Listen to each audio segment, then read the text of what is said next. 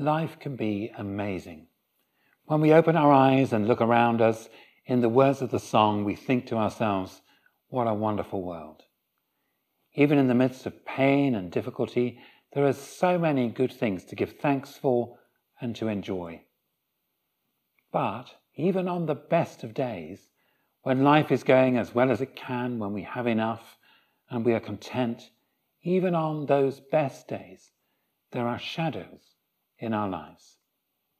There are the shadows of the darkness within us, the universal human tendency to mess things up, our pride and selfishness, our greed and fear and regrets.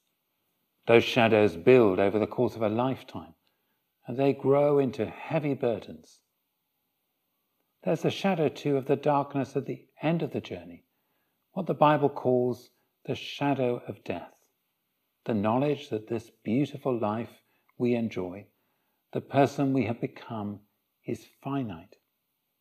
The pandemic has reminded us that our hold on this life is fragile. Can this life be all there is? What lies beyond that final shadow?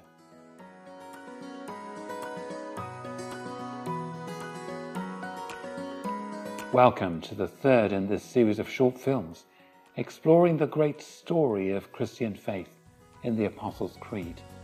I'm Stephen, the Bishop of Oxford. Thank you for taking this journey with us and daring to begin or to begin again the great adventure of Christian faith. We looked first at what it means to place our faith and trust in Almighty God, the Father, creator of heaven and earth. Next, we focused on what it means to say, I believe in Jesus Christ, his only Son, our Lord. And we continue our focus on Jesus today. If you've read any of the Gospels, you will know that all of them focus a lot of time and space on the final days of Jesus' life, leading to the cross. And each Gospel makes the remarkable claim that Jesus Christ rose from the dead on the third day and appeared to his disciples and still lives. And all of this is summed up in the next lines of the Creed. Jesus Christ suffered under Pontius Pilate, the Roman governor, was crucified, died, and was buried. He descended to the dead. On the third day he rose again. He ascended into heaven. What do these central events mean for Christians and for the world? And what do they mean for that darkness within us and the shadows cast by death? According to the Gospels, Jesus shared a special meal with his disciples on the night before he died. Before the meal, in an upper room, Jesus kneels and washes their feet. He shows his friends the depth of his love, and he shows us how we are to be with one another as servants and friends.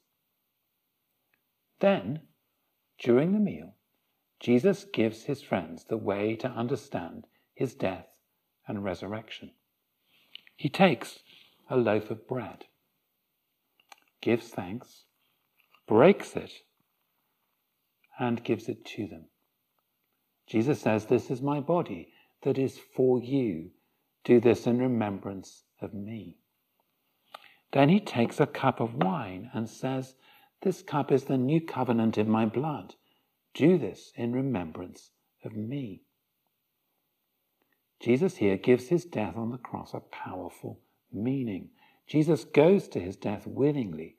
He offers his life.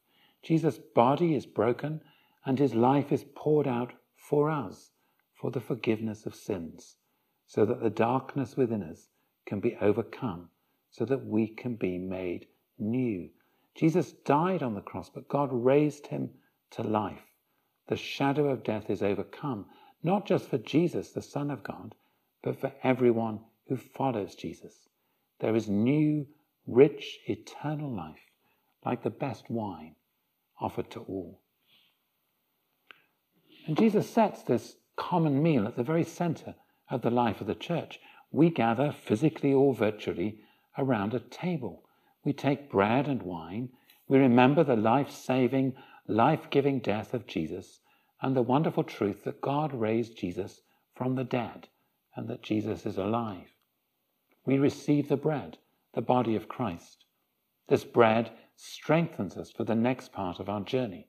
We receive the wine, the blood of Christ, remembering Christ's sacrifice for our sins, but also the rich new wine of life in God's kingdom.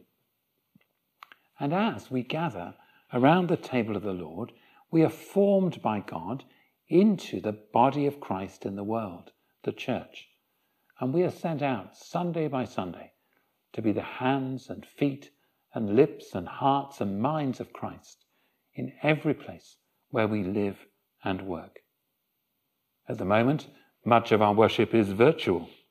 We receive Holy Communion spiritually but not physically. Soon that physical worship will be restored, and we will treasure the privilege of receiving the bread and the wine once again, with all that this sacrament, this sign of God's great love, means to us. When we come to Christ, there is a new beginning. We place our faith and trust in Jesus. That's a very powerful thing. The darkness within us is turned to light. The burdens we carry from our past sins and the hurts others have done to us roll away. Baptism is such a powerful symbol of being washed from head to foot on the outside as a sign of being washed completely on the inside and made new, of going down into the water to die with Christ and rising up to new life with Christ here and for eternity. We cannot earn these gifts of forgiveness and eternal life. They're offered to us freely by God, and we can never fully understand them with our minds. We receive them in faith and trust. As we receive them again and again, so our lives make sense, and God gives us strength to live for others, not for ourselves. We're halfway through this short introduction to Christian faith now. Halfway through Matthew's Gospel on the journey, Jesus gives this beautiful invitation to everybody. Come to me, all that are weary and carrying heavy burdens, and I will give you rest. So hear that same invitation today. Think about the darkness within and the shadow cast by death. Come to Christ, crucified and risen, and find rest for your soul.